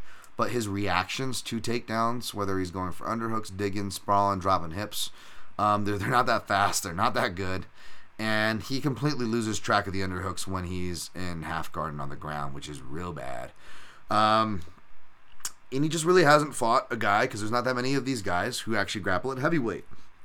So for that reason, I feel like it's Rosenstruck round 1. They fuck up the prices, not just the money line, but even like round 1, round 2 is not too sexy. They make you choose, Parker, between submission and KO. And I've warned you guys before. Again, I've given out a plus 1,000. Of course, I wasn't on that one. Maybe in a round robin, and then it didn't hit or something. But like I distinctly remember not. And I think I hit the KO, so I still was able to turn a jailman money line into plus money. But I remember actually calling the round 2, I believe, ground and pound against Shamil Abdurrahimov, and that was like plus 1,000, right? And Shamil, or maybe I called round 1, but I'm just thinking about the odds, right? Because Shamil didn't look like he was just dead when he was a turtle on his back. So I feel like I would have called round 1. I'm trying to call my... I know I think, and it sounds... Both I think, and it sounds better the way I first said it, but I'm trying to keep that same energy and call myself out in real time here. Because I feel like I would have picked Shamil to lose in round 1, because the guy, like... He actually showed improvements in that fight, which he didn't have before, so part of me would have thought I would have expected him to fall earlier, because that's what I think this time, again, with a guy like Rosenstruck, right? Because we've seen him go to Pound Town, again, the jailman going to Pound Town, no surprise. You want to be locked into a confined cage space and be on the bottom of a guy named the jailman. You're good, and you expect not to be the recipient of some Pound Town? Just saying, even if you get finished off the old David Carradine way, there's probably going to be still a little bit of poundage before the old noose slips in there. You know what I'm saying? Just saying, there's an 8-year-old boy somewhere that knows what happened in that room. Okay? Dan, he would be like 18 by now. That joke is old and not appropriate. All right, fine. But the point is, I think that if it gets to even round 3, something went wrong. I think round 2 is still possible. And then you're still having to choose, does he pound him, does he submit him, right? But you could also argue that maybe if it goes to round 2, something went wrong, and now you have another chance for Rosenstruck to maybe counter him with an uppercut. Or a knee, I think, is more apropos. That's going to be a shot to look out for. Rosenstruck's got a mean left hook, but the left hook's not great when you're going against a wrestler or someone wanting to take you down. We have seen him almost knock out and swell up Curtis Blades' eye completely, though. And he does have that proprioception to hit knees. He doesn't have the great proprioception, the takedown defense, but he will throw some knees, right? So here's what I did. It pretty much makes you pick a side and choose. And initially I was just going to go jailman inside the distance. Back when it was down to minus 335. And then I'm like, dude, I would have to be laying like 5 units, which again, I'm not a 5-unit guy. And like, back to my record of tempting the MMA gods. Not very good. Do I really want to do that just so I can maybe clear a little over a unit profit, right? Maybe just under a unit and a half. I'm laying 5 units. Does that really make sense? I mean, it's a very clear, true outcome fight. I'm big on the jailman. This one seems clear as day, but not only is it MMA, which is again why it annoys me. People act like it's easy, or they whether they're trying to be a hater or they're just winning and doing their thing and not realizing like how volatile this game can be. You gotta be careful and be grateful at the same time. Like I totally would eat shit on that, right? So here's what I did. I feel like he's just got to get it done in round 1. I don't think Jairzinho, I think it'd be hard to pound him out. I think it's going to be a submission. Jairzinho hasn't been submitted, but he hasn't won against anybody like that. And you know that it's going to look that much more impressive for Jailman to be like, I'm the first person who submitted Jairzinho, right? So I just went all in on round 1 at plus money, and I went 1.5 units. And instead of sprinkling a little bit on round 2 to catch it, what I did was I just went with the hedge play. Especially when you're giving me plus 500 for Rosenstruck, the only way this guy wins fights, really reliably, by KO, right? It's not going to spit Jailman. So all I did was put 0.33, Scottie Pippen, baby. 0.33 units at plus 500 gets you back 1.65. So not only would I make back, if Jairzinho gets the upset, not only would I make back the 1.5 I risk, I profit a whole $15. And then if Jairzinho, loses and Jailman, wins in the first round, we win over a unit. It's not a lot. It's not sexy, and I could still lose if it goes in a round 2. But again, for the reasons like I said, he's really got to be toying with his food or something went wrong if it even goes in a round 2, much less 3. I think it just goes to round 1 here. You guys see Jailman. He don't waste no time. So that's how I'm going to play it. And again, it's not super sexy when you do any kind of a hedge or anything like that. I'm not standing to gain a whole ton, even though I'm risking a decent amount, under 2 units. But again, I'm coming in, and I'm only losing just by a little bit each time. So maybe instead of going big at the end, like I was potentially going to do and lay the chalk, no, dumb. Let's just lay a little, so, either win or lose a little. Again, aim small, miss small, and hopefully maybe we can be on the right side of it for once. That'd be pretty cool. All right, next fight, we got Anthony Smith minus 110 apiece. We'll go with that. It's pretty much pick him across the board there. Johnny Walker, of course, opened as the favorite. This is weird. Again, is this Brad Tavares, Bruno Silva flashbacks where I love the vet, the proven process guy? You got the more athletic opportunist, Bruno Silva, less of an opportunist maybe, but maybe not because Walker has improved a bit, so they've kind of met in the middle there. But again, same dynamic here, and you guys know my history with that. You guys know the side I usually take, I should say, and my history with it, which is what worries me. And again, like the Silva and Tavares reference, not so much that result shocks me. I'm well aware, even when I'm on the wrong side of it, folks. What shocks me most is the action prior, because you guys know it. I make jokes about this all the time. Like MMA gamblers, there's nothing they get stiffer for, not the cool ones who listen to this show, but especially the majority of fucking virgins out there. I guess you are gonna get stiffer for bets because you're not getting laid out there. You're in people's mentions, but yes, nothing they get harder for in the pants than the ability to fade an aging fighter, especially when there's some athletic, explosive, spinny opportunist. People love that shit. And then when the big flash kick hits, okay. Oh, my dog's showing up. Anthony Smith opened as the dog, so does that mean you're repping for Anthony Smith, Stinkum? Look at that, Stinkum stealing the show. Oh, dude, okay, we're just a stink. All right, off. You're making me look like a bad dad. Off. I am, that may look like one. Okay, off. Sorry about that. But yeah, so we know what's gonna happen. But hopefully, especially because Brownie just popped up, Smith stays at least in pick'em or dog region and doesn't go to the favor. Then we'll really be cursed, right? But yeah, money's been coming in on Smith. But I get it. Maybe they see what I see. The man, despite having 8 KO losses or whatever in his record, you'll see those were all either at 185 or even in some cases maybe even below at catch weights. Outside of the ankle injury to Magomed Ankalaev, where he was also dealing with a bunch of personal stuff. Again, speaking of just losing your mother and stuff, he's due for his comeback here. That's not a part of my bet. I found that out after I made the bet and made the pick. But just like the Kennedy Nchuka one, which I also found out after. All the more power to Smith, right? But yeah, the dude was also going through a lot mentally. Forget that he physically, was falling apart in that fight. Again, credit to Ankalaev's leg kick or whatever, but it was just a perfect one. But yeah, he's been much more durable. And on the feet, that Ryan Spann Johnny Walker fight's so weird because he rocks Walker twice with a left hook, and Smith is left hooking and can counter hook, encountering a Spann and a lot of people lately. in the last recent years, especially really buckling down with Factory X and Mark Montoya, coach and team I respect a lot.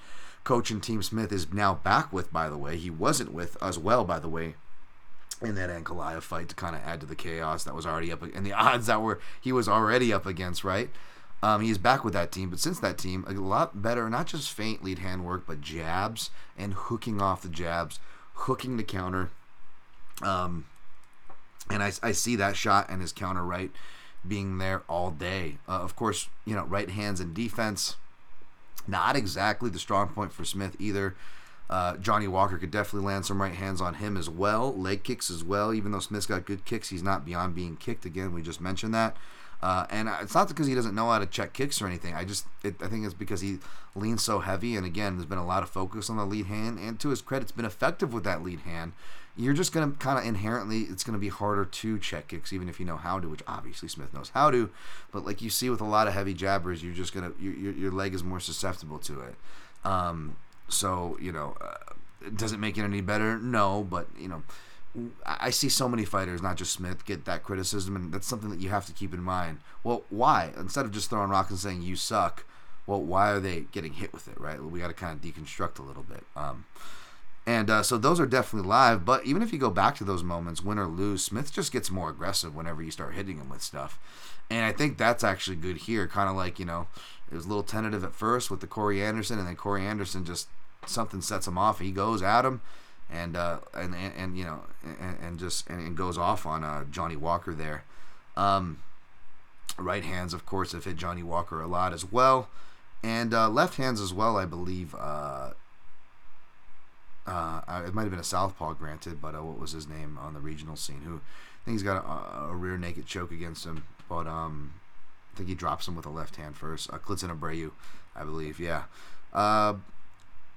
Johnny Walker's Brazilian Jiu-Jitsu brown belt, working with the guys over at SBG, and he's looking better, by the way. Like, at first I was weird, like, are they turning him just into an outfighter? Are they making him feint without putting stuff behind it?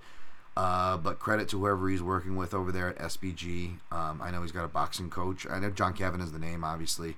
Shouts to him for whatever role he has. But I know Johnny Walker's been saying he's been specifically working with a boxing coach and another coach. And you see, like, even though it was really short, like, I really like the feint knees to step through on straight punches. Like, he's actually putting things together in meaningful ways. And if it was only a glimpse, but if that glimpse is to the improvement of Johnny Walker, that is very scary. And I'm definitely not discrediting him or that camp. I'm definitely giving them that credit. And that's included in this pick. But that being said, I still see too many on-paper advantages on the feet, on the floor, and in the clinch where Anthony Smith is really good as well, by the way. He's not going to be, I don't think he's, he's much taller than Khalil, who I believe was caught by surprise off that. And, again, Smith difficult to hurt, difficult to finish even when he is hurt. And he's outside of a weird performances on John Jones, win or lose, the dude will fight for the money. So I played him 1.110 for a unit return. So I got him at minus 110, in other words. And then I sprinkled at plus 1,000, only $20 to win back 2 units. Round 3 plus 1,000. Because again, it's not that, and Smith said that himself, it's not that he's in a bad shape or doesn't work hard. He works his ass off because it's hard for Johnny Walker. He's a giant. He's essentially a heavyweight. He's due for heavyweight. And Johnny Walker admits that himself, but his goal is to get to the belt. So he's on this campaign. But even he admits that it's getting even harder than he already admitted for a guy already admitting that heavyweight's in his future. Perhaps that's why past the half of the fight he starts to tire. Perhaps that's why when he goes out and gets knocked out, it's almost comically bad. And Smith pointed this out, and I agree. It's because he's cutting a ton of weight. Whereas Smith, again, he had that reputation when he was, coincidentally enough, the giant tall guy cutting a weight a division down. But now he is the guy fighting healthily. And we could argue that Johnny Walker is in that Anthony Smith stage of his career, a stage of his career that Anthony Smith has already had to navigate through, does not have to deal with. It's the more experienced man. Give me Anthony Smith. Anthony Smith, round 3. Even though I've been, again, losing, my co-main events, I believe, this year have been winning more often than not. This is 1 point short, but I've actually been doing good as far as picks and plays go. Not every time, nearly, but more often than not. And we've been on a bit of a quiet streak with those.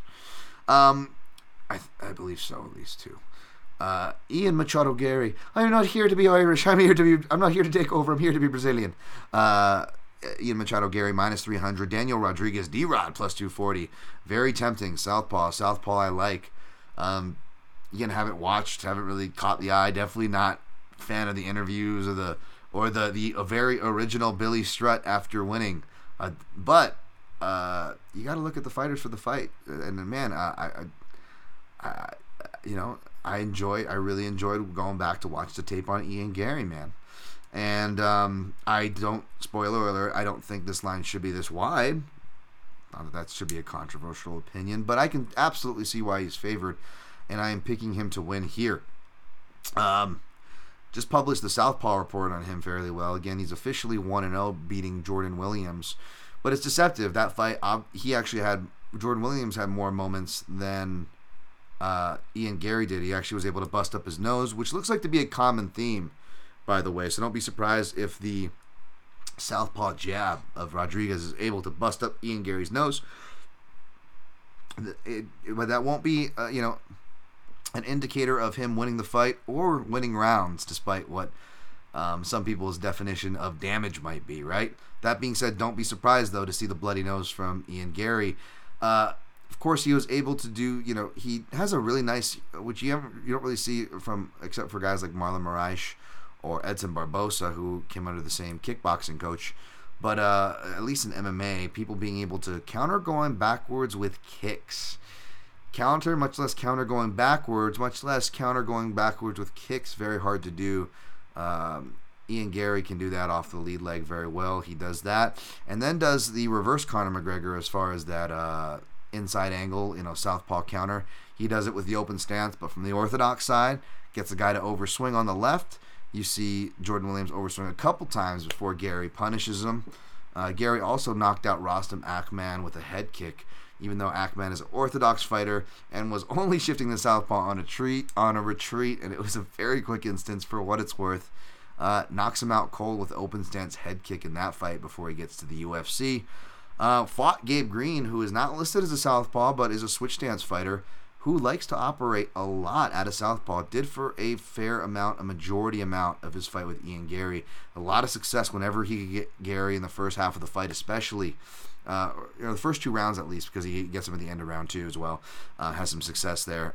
Corralling him with body work, pressure, right, and building off that. Really smart, really effective against a elusive, tall, in and out guy like Gary. But Gary, once he gets his read and range off that lead hand, by the way, he's not just depending on the outside foot awareness. He keeps the same energy on his circling, on trying to steer and stay unpredictable. Good lateral movement, no matter the stance. But he does something that I love. Shout out to David Burnell, educated listener there, the show. He will jab with that open stance, which is really smart, right? And once he's able to get that rhythm, whether it's hand trapping, a hand checking, or a well-placed jab, any of those combinations, he builds off it like that. We'll start breaking rhythm, and we'll start throwing volume. His first couple fights, I wrote volume as a question mark, but as he gets more comfortable, he really answers that, especially when he finds his range in these fights. Gary, he got caught, hooking with Song Kernan. That's a shot that probably would have knocked out most people. The fact that he was able to not just recover, but recover so sharply. It's a shot from a stance that he's not necessarily going to see from Rodriguez, A. And B, I was more impressed with that, came away more impressed with that incident more than anything. Because not only was he able to recover, he was so sharp in his corner.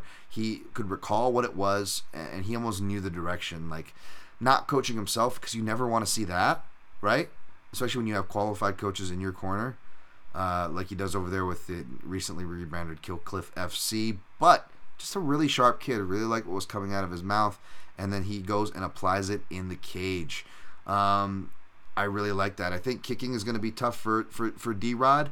I don't know about taller fighters in length, because Ian Gary is deceptively tall and is a long fighter, but not long in like pure reach stats. He's 74 inches, which is his idol Conor McGregor's reach. It's also D-Rod, Daniel Rodriguez's reach. The more relevant southpaw, the one he's facing, right? So he's not going to be blowing him out of the way with length or anything, but coupled with his footwork, his height, his torso, legs, and all those things all in conjunction together, that's definitely going to be his friend. Doesn't mean he's going to be impervious from punches. Absolutely not. I expect Daniel Rodriguez to have his moments regardless of how this fight shakes out. I would not be surprised to see D-Rod win. I would be happy for D-Rod. I'd be happy for D-Rod bettors. Definitely wouldn't be running out to lay the chalk on Ian Gary. But I feel like I'm seeing what Ian Gary's seeing as far as I see Rodriguez. He will still, even though he's got some nice boxing, he's not beyond kind of coming off of his left foot, kind of like an early Michael Johnson would when throwing his cross. And especially when he gets excited and comes forward, he can still overthrow himself. In fact, when you look at whether it's the Dwight Grant fight or other fights where he's been countered and punished, D-Rod, it's usually the more, even though I thought he won the Nicholas Dalby fight, more fleet of foot movers, fighters who can counter, and when he overthrows his shots, and that's kind of where Ian Gary makes his money. He seems to already be keyed in on it when it comes to grappling to get the jump on close rounds, wrestling offensively or defensively. I think those check boxes also go to Gary. And I do like that this fight is in the bigger cage. I think that this is going to be, Ian Gary could come and blow him out of the water as confident as he is. I want to see him go through a tough fight personally, but I feel like the big cage ups the chances significantly in a fight that really could come down to inches. The big cage, even though this fight isn't a grappler-based fight, stylistically, because D-Rod's pressures and Gary likes to work and circle laterally on the outside and can get pinned up against the fence, right? It's going to be more of a leg-kicking, pressuring Muay Thai fighter approach. Or obviously like some lights-out wrestler-grappler like Maya hybrid, right? Outside of that, at welterweight, you're going to need more of a multi-level Muay Thai pressuring game, I think. I think that'll give Gary a lot of problems. Rodriguez does go to the body. Rodriguez does have underrated kicks that he seems to have been working and incorporating on more. But I still think he's going to be at a big kicking advantage. I'm going to pick Ian Gary. And I'm actually going to pick him by knockout, which sounds crazy. I know. I'll probably say round 2 after a competitive round 1, and this will be a put the map on the performance for Ian Gary, especially if he wins. Even if he wins by decision, I still think it'll be, it should be, especially if you give Rodriguez the respect he deserves. But that doesn't mean I'm not going to be happy, or part of me won't be rooting for D-Rod. Okay, so good luck for you D-Rod bettors, but I ended up on the Gary side. Again, man, go off of what I see. Oberg, Fantasy Jewish Fight League, Carlos Oberg. But minus 450, that's a big number. Ihor, Potiera, at least everybody on the Southpaw report is on the main card, so I have to go and study those. By the way, yeah, Gary, like I said, he's 1-0, but it was deceptive, and I explained those fights like I did in the Southpaw report. Oberg's actually got a deceptive record. I'm going to pull it up now. I still got to go through it. I'm leaning toward him. I'll keep it short. I won't walk myself into a hole. But Chukwi, I believe, either lists or doesn't list himself at a southpaw stance, but will fight from southpaw on some fights. I got to go back and watch that fight. Kennedy Chukwu obviously is a southpaw. So like, despite the limited experience of both these guys, there's actually relevant southpaws. Nikolai Negumarianu, I believe, is an orthodox fighter, so I probably don't have to worry about that. I can't remember what Fabio Charant is, and I don't remember this fight because how the hell did that go 3 rounds, by the way? Unfortunately, I'll probably have to rewatch that tonight as I finish my article, and then I got to rewatch Shogun getting murdered by this generation's dude in my comment, doing essentially like the in-cage version of what like the Fortnite generation tries to do in my comments. So I'm going to blow through this, the rest of this as fast as I can. Check me at Dan Tom MMA on Fight Day for my quick picks and prognostications, but probably leaning toward Oberg. This fight I just finished taping, kicking off the main card. I'll post a Southpaw report for Alex Morono, minus 225. Versus Tim Means, come back on Dirty Bird. Tim Means plus 180. Of course, Tim Means is a southpaw in this equation, which means you got to go to Morono, who is officially 0-1, losing a split decision to to Nakamura. Granted, that fight was back in 2017, but it shouldn't have been a split. It was a clear win for Nakamura, who had arguments for not just 2 of the 3, all 3 rounds. But again, as I will highlight, and again, I will say, once again, blue in the face, another record. I think Derek Clary actually scored, might have been on this one, or maybe not. I don't know. Or it might have been, I don't know who was on this one. But, yeah, like, it was just another classic where it was Keita Nakamura was just sitting back and using southpaw counters, classic check hooks, but also a lot of success with the double attack, particularly, double attack is in mixing up, variating your left cross and left kick, both variating between the kick and the punch, but as well as to the body or to the head. Again, like the round robin, 4 equals combinations of 6. 2 equals combinations of 4, unless you really want to start even more if you want to variate the types of shots, right? You get what I'm saying? Overload, variation. And Nakamura, not a very high output guy, so he really wasn't doing too much overloading. And that also probably explains why, again, another common thread for controversially scored rounds are lower output rounds. And Nakamura, not really a high output guy, but even with him not being a high output guy traditionally, or in this fight per se, I still felt like in this fight, it was more than clear as day to get scores for all 3 rounds, especially round 1 where like he hurts and gets Morono to double over, and 1, if not 2 of the judges still gave a round that Morono got hurt into Morono. Again, folks, what's the common thread here? What? A classic southpaw guy countering, working the body, almost, got robbed of a win and or robbed of a round. I don't want to say the word robbed, but you know what I'm saying? Like, it's every time it's the same. I hate that word robbed, by the way, but you know what I mean? The air quote controversial. It's always body work encounters, folks. It doesn't mean that whatever judges see it or don't see it is terrible. You know how much stuff that I need to see and rewatch? A lot. All I'm saying is don't throw these judges under the bus. Don't do anything like that. But let's just show our work, and can we just acknowledge what it is instead of saying fuck this person and throw them. Let's try to actually solve the problem and acknowledge what the fucking problem is instead of like trying to put a name on the problem, because it's not very productive. But yeah, he also fights Anthony Pettis. Anthony Pettis is like the number 1 name, and I'm going to include him this time because he's the number 1 name. People go, what about Pettis? I'm like, Pettis is not. He lists himself as an orthodox fighter. He switches stance, and he's got underrated boxing and striking from orthodox that he never fucking gets credit for. But Anthony Pettis actually fought a lot from southpaw. Duke Rufus, very smart coach in corner. Obviously, you hear him calling for it too. He goes, yeah, we're going more lefty on this guy, because Anthony, at a certain point, asks which stance you should go to more in the middle of the fight, and Rufus smartly points out that we're having much more success from southpaw, just countering him, right? And as Morono will kind of have a tendency, sometimes to do, because he just fights so hard. He's not the most athletically gifted guy. And I'm a big Morono fan. I've talked to Coach Safe about him. I'm a big fan of this guy, whether I pick him or not. Part of me is always rooting for Morono, and that's the case here, folks.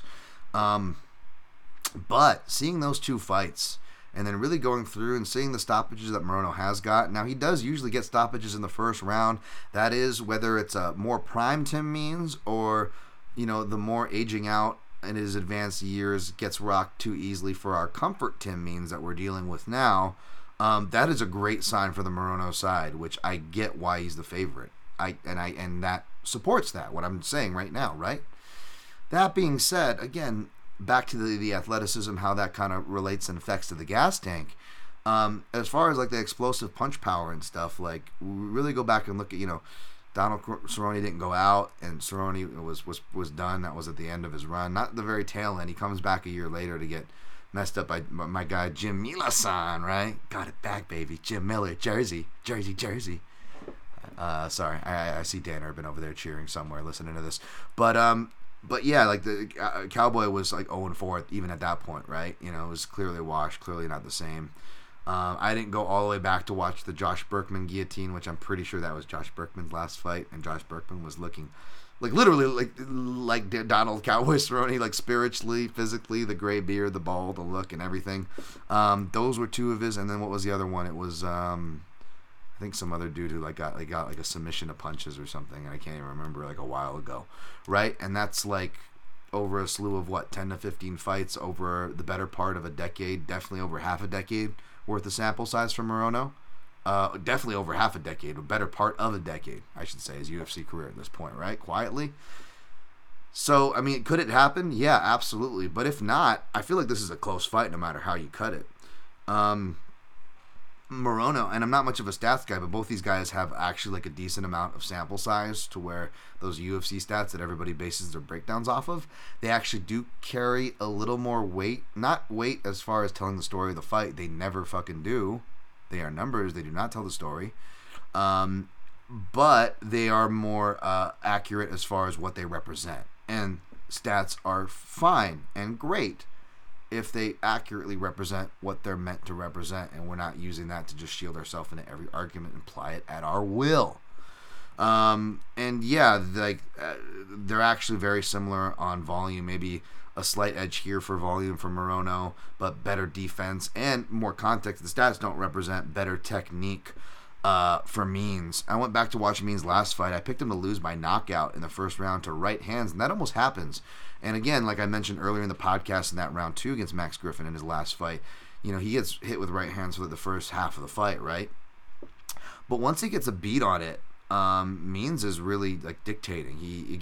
He wins the majority of the second round. So again, if a judge misses that right hand, I actually don't blame him for giving Means the second round. I know even Means thought it was a bad decision. Like, I get that, but Means also is like an old school guy where he probably still thinks like control is like the number one criteria. So even though he wins pretty much 95%, 96%, of round 2, and then gets rocked with a shot, he gets controlled for round 3. So he thinks he loses, right? Because he lost round 1 for sure. But if you look at round 3, and I'm not saying this is how it should have been scored or how I scored it. I had Tim Means losing 2 for what it's worth. Not crying over spilt milk. Picked him to lose that fight, folks. No bets there. But if you look at it, like, there's no positions. Like, Tim Means is going for submissions and strikes literally nonstop the whole round whenever he gets taken down. Whereas there's not really too much dominant positions and no strikes and no submissions really being done by Max Griffin. And then you get the round finishes with 2 really hard knees to the body. One of them being like one of those like brutal body knees to Aljo that Aljo got against Cejudo, right? By the way, which was brutal. And if you want to give Aljo one of those close rounds based on that knee, I definitely have no problem with that. I'm definitely going to keep that same energy. But then he gets up and then Means delivers another hard knee in a round where there was really no striking on the feet. And it was just, what do you call it? Wrestling with no action. So even though I may not agree or may not have scored it that way, I absolutely can see a world where Eric Colon ends up scoring for Means if he misses that clear, right hand, or the most impactful, I should say, right hand of the second round, right? And by the way, I believe third round, who didn't give the, I believe it was Cleary, didn't give the third round where Means, I believe, capped it off with the hardest shots of the round were body shots. But surprise, surprise, Cleary didn't give that one. To defend Cleary, though, by the way, back on a previous fight, I didn't watch Bedoya and Williams, but apparently Bedoya countered a lot, and Cleary scored it for him. So I do want to say, that's why I say more often than not, he doesn't seem to acknowledge the countering or the body work. I don't know how much Bedoya went to the body, but I do want to give Derek Cleary for credit for scoring it, at least for the counter fighter in that instance. But yeah, I think it's going to be a close fight if Means doesn't get his castle stormed in the first round. And I think Means can get a knockout too, because we've seen Morono even get knocked out by guys that are in the Team Means level of their career, a la Santiago Ponzinibbio, right? Who are not shot, but practically right there, like a foot and a half in the shot grave, right? If we're saying that about Means, well, Means maybe can still get him too, because again, he's a southpaw counter fighter. Technical strikers, southpaws, fighters who counter. If you go back and look at Morono and the common threads for losses, hard fights, times he was rocked, that's what it was more often than not. So I actually went Tim Means here. I surprised myself. I thought I was going to go Alex Morono for a decision, which is very capable, but I went Tim Means. I don't want to choose Parker because I do feel like Means could not only get the upset, but he could get a stoppage upset, right? We've seen that happen to Morono before, but we've got a dog for almost 2-1 coverage. I'm just going to kick the coverage, especially if I can get near 2-1. In one of my houses, I was able to at plus 196. That's practically 2-1 for me. threw a unit on that. Just kick for coverage by any means necessary when we're on them money lines. All right. Let's see how much time we got here. 1:33. I'll do a quick check cleanup at the end, guys. Sorry, I just want to blow through here. Between time and potential bladder. We got Court McGee -225, Matt Brown +185. This is one of the few fights I want to dive into as well, just because out of respect for these two gentlemen who both died of heroin and and are coming back immortal. Still remember seeing Matt Brown in the gym right after Tough 7. I was like, oh shit, the heroin guy, badass. Back in the day at Extreme Couture. Amir Sadala and company. That was so cool. That being said, I can see why Court McGee's favored. You got to go peep me at Dan Tom MMA on Fight Day to see what I post for my picks and plays, to see where I end up. But I'll probably end up going with McGee decision. But Matt Brown, I feel like it's dog or pass at this price.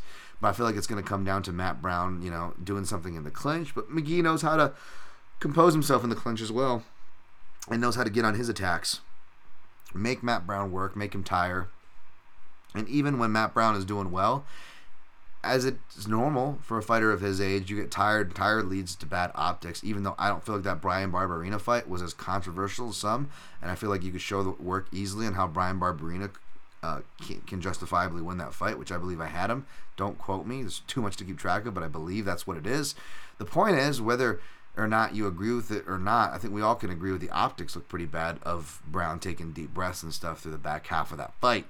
So maybe it's me not getting that out of my head, but I'll probably lean McGee, but don't be surprised if you see a Brown pick.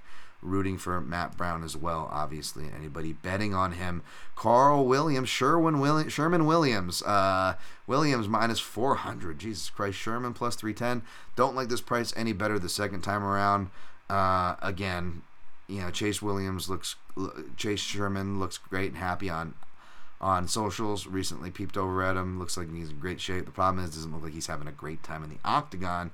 And the problem is, regardless of how much we still need to see of Carl Williams, he is one of like 3 or 4 fighters who actually know how to wrestle in this whole division. So Carl Williams by decision, possibly 3rd round finish. Actually, Carl Williams round 3 finish. Ooh. That's the pick. Cody Stamann -165, Douglas Da Silva, Andrade. Sorry, my guy Brad Tashchik has poisoned my name, poisoned me with his nicknames. You guys know I'm a big Douglas Da Silva fan at Dog Money, especially at like big dog money. I don't think he's at big enough dog money here, although I do think he's a live dog. Haven't looked into this matchup, siding towards Stamann. Don't be surprised if it's a Stamann pick, but I stay away. This matchup obviously interests me. I wish I could go to it, but again, my time is so fucking strict. I gotta push through, folks, and that means when the UFC fucks up and puts the best fights on the prelims, I get paid for breaking down the main card. So that's just another reason why I fucking hate that I have to use my time on certain fights like Poteria Olberg over Stamann, Andrade. Stop saying they need to bring attention to the prelims. You definitely have no shit of an argument on these fight night dart throwing cards where they're just throwing darts at the wall. Even for those of you, Robbie Lawler retirement fight. Oh, no, it's okay for him because don't you realize it's the headlining fight on the prelims feed into the main card. It's so important. Shut up. The UFC has lost all credibility to use that excuse. All right? When Dana White himself, the guy who doesn't admit that power slap, with the ratings and stuff, and I'm not, trying to shit on the people who have to work on that and work on that show and get a paycheck for that. Much love there, but you guys know what I'm talking about here, right? The Dana White pet project thing. And even Dana White is actually admitting that they fuck up with some of those flyweight bookings. Like, just stop. It's bad card structure. There's no excuses for it. They're throwing darts. It's ultimate filler of content right now. They're struggling to keep up. Dana's talking about matchups on these promo cards, announcing matchups that are canceled.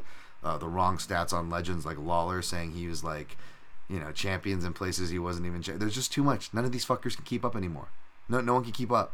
Why do you think I'm going so crazy over here? It's actually heartening to me to hear. Anyways, Natan Levy -250, Pete Rodriguez +200.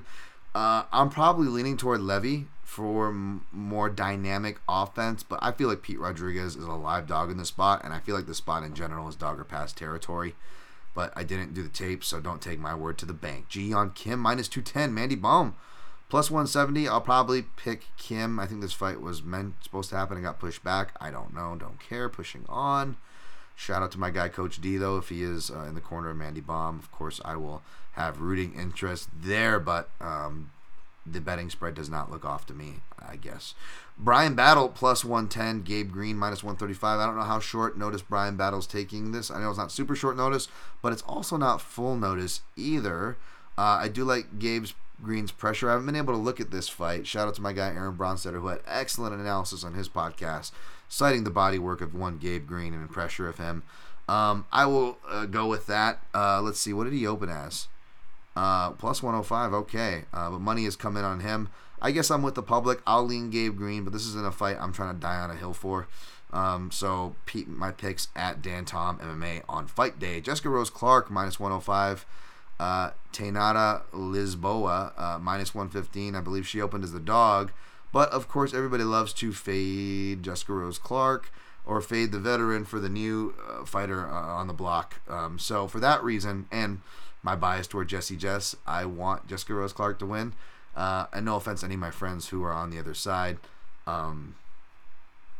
I just hate the classic spots where we're just like, oh, let's fade this person. Whether it's the dynamic, because I hate that dynamic, and I'm always going to be rooting for the more proven, more prospect, more veteran person. But also because, or if it's personal, it's like I even more, if you personally just hate someone and want to fade them, then you know what? Maybe it's the contrarian in me. I still love you, but I'm sorry. Hope you lose that one from my girl Jessie Jess. But yeah, we'll see. I would not be surprised if the new girl on the block won, and y'all cast your bets, and I'd be happy for you who are friends of mine, by the way. You guys know that. I'm just talking shit because, let's be honest. Yeah, whether it's me or the sides that I choose to be on, it's usually the underdog sides, lacking the love. So we'll go there. How did we do on time? 140. All right, I'll try to do a little bit of cleanup here. I apologize if you guys miss. Not that I deserve it, but yes, I do have these videos monetized for super chats. You can tip if my ass finally does hit, but I've lost not so much as in units, despite the haters want to overblow it. But yes, I'm definitely not hiding from the losses. A lot of losses this year. I don't deserve it. But for questions, if you want priority and not exclusivity, obviously I answer everybody's no matter what. I keep that same energy. But even with my low numbers, it's still hard to keep up with all you guys and try to keep on time. So, again, priority, not exclusivity for those anybody who does these super chats. So, let's go through. Crumbopolis Rosen, maybe it's just me, but Ian Gary quoting Conor McGregor doesn't make him charismatic. No, it does not. I'm not trying to hate on the kid, but yeah. Does not do anything for me. Mark Fellows, DT, UFC 290 is stacked with Australian fighters. Yeah, baby. Going with that theme, he says, do you believe that Jake Matthews should be added to the card? You know you wanted me to say it that way, Mark Fellows. I would love to see it, but his last performance kind of worried me. Regardless of what you think the ceiling is for Jake Matthews, I do think, not rushing into a fight would be good. It felt like that's what was going on for some, he's not one to be shy to talk about money, and good on these fighters. Go get your money, boys. But yeah, I felt like he jumped into that. Could have waited, for a more Australian-friendly card. So we'll see there. Marcus Mustard, UFC Charlotte. Who's coming with me?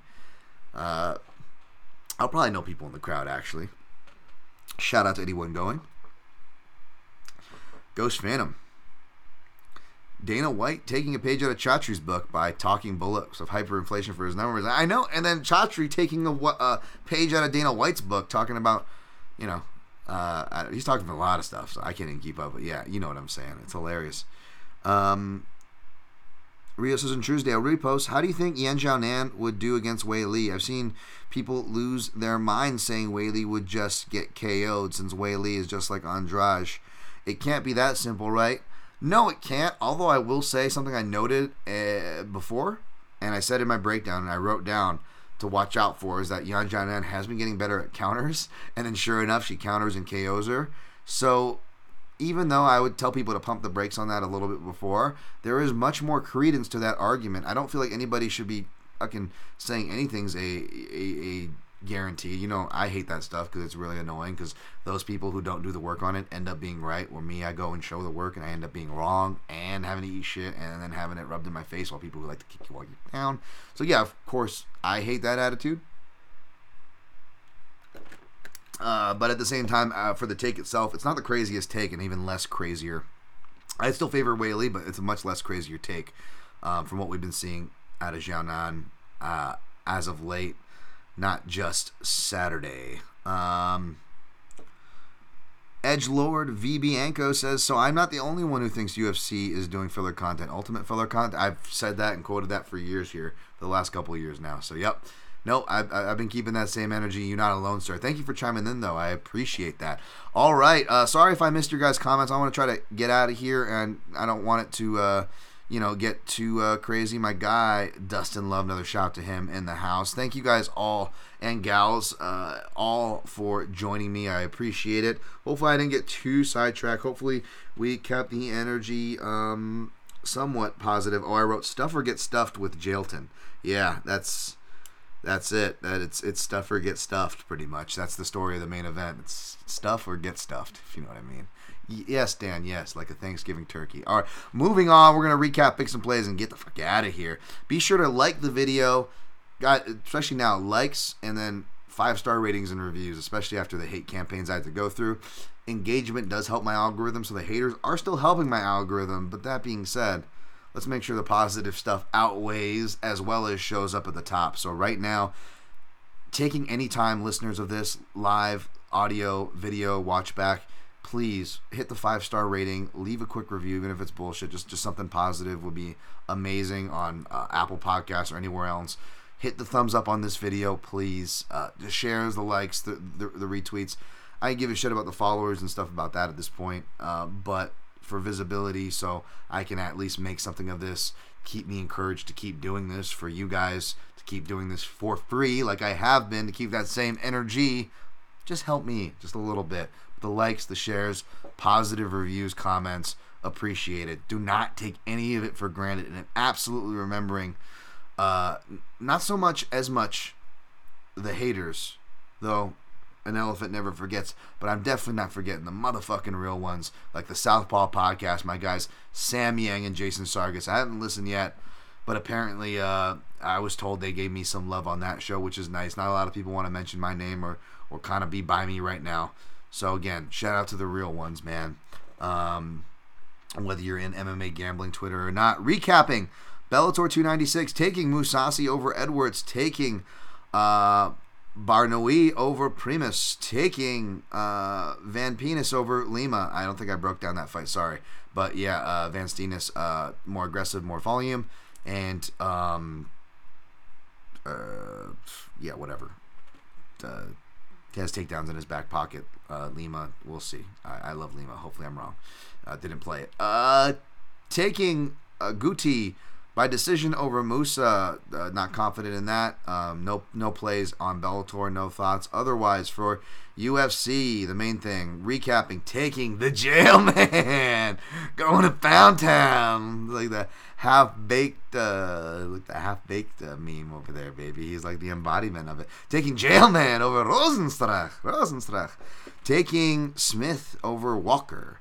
Taking Machado Gary, I'm not here to take part, I'm here to be Brazilian, over D-Rod, which is probably a nickname for his dick, Rodriguez. Taking Oberg, Fantasy Jewish Fight League, probably. You got to check my quick picks and prognostications over fight day to see if I do take Oberg over Potiera, the dancing over Shogun's grave guy. Taking Tim Means, the Dirty Bird, over Alex Morono. Probably leaning toward McGee over Brown. Check my final picks at Dan Tom MMA on Twitter on fight day. Taking Williams over Sherman, round 3, but not confident. Probably taking Stamen over Douglas De Silva, but check my, again, picks, final post and picks and plays at Dan Tom MMA on Twitter on fight day. Leaning toward Levy over Rodriguez, but Rodriguez is a live dog. Check my picks and plays officially posted on fight day at Dan Tom MMA. Probably leaning toward Kim over Bohm, but again, beat me at Dan Tom MMA on fight day.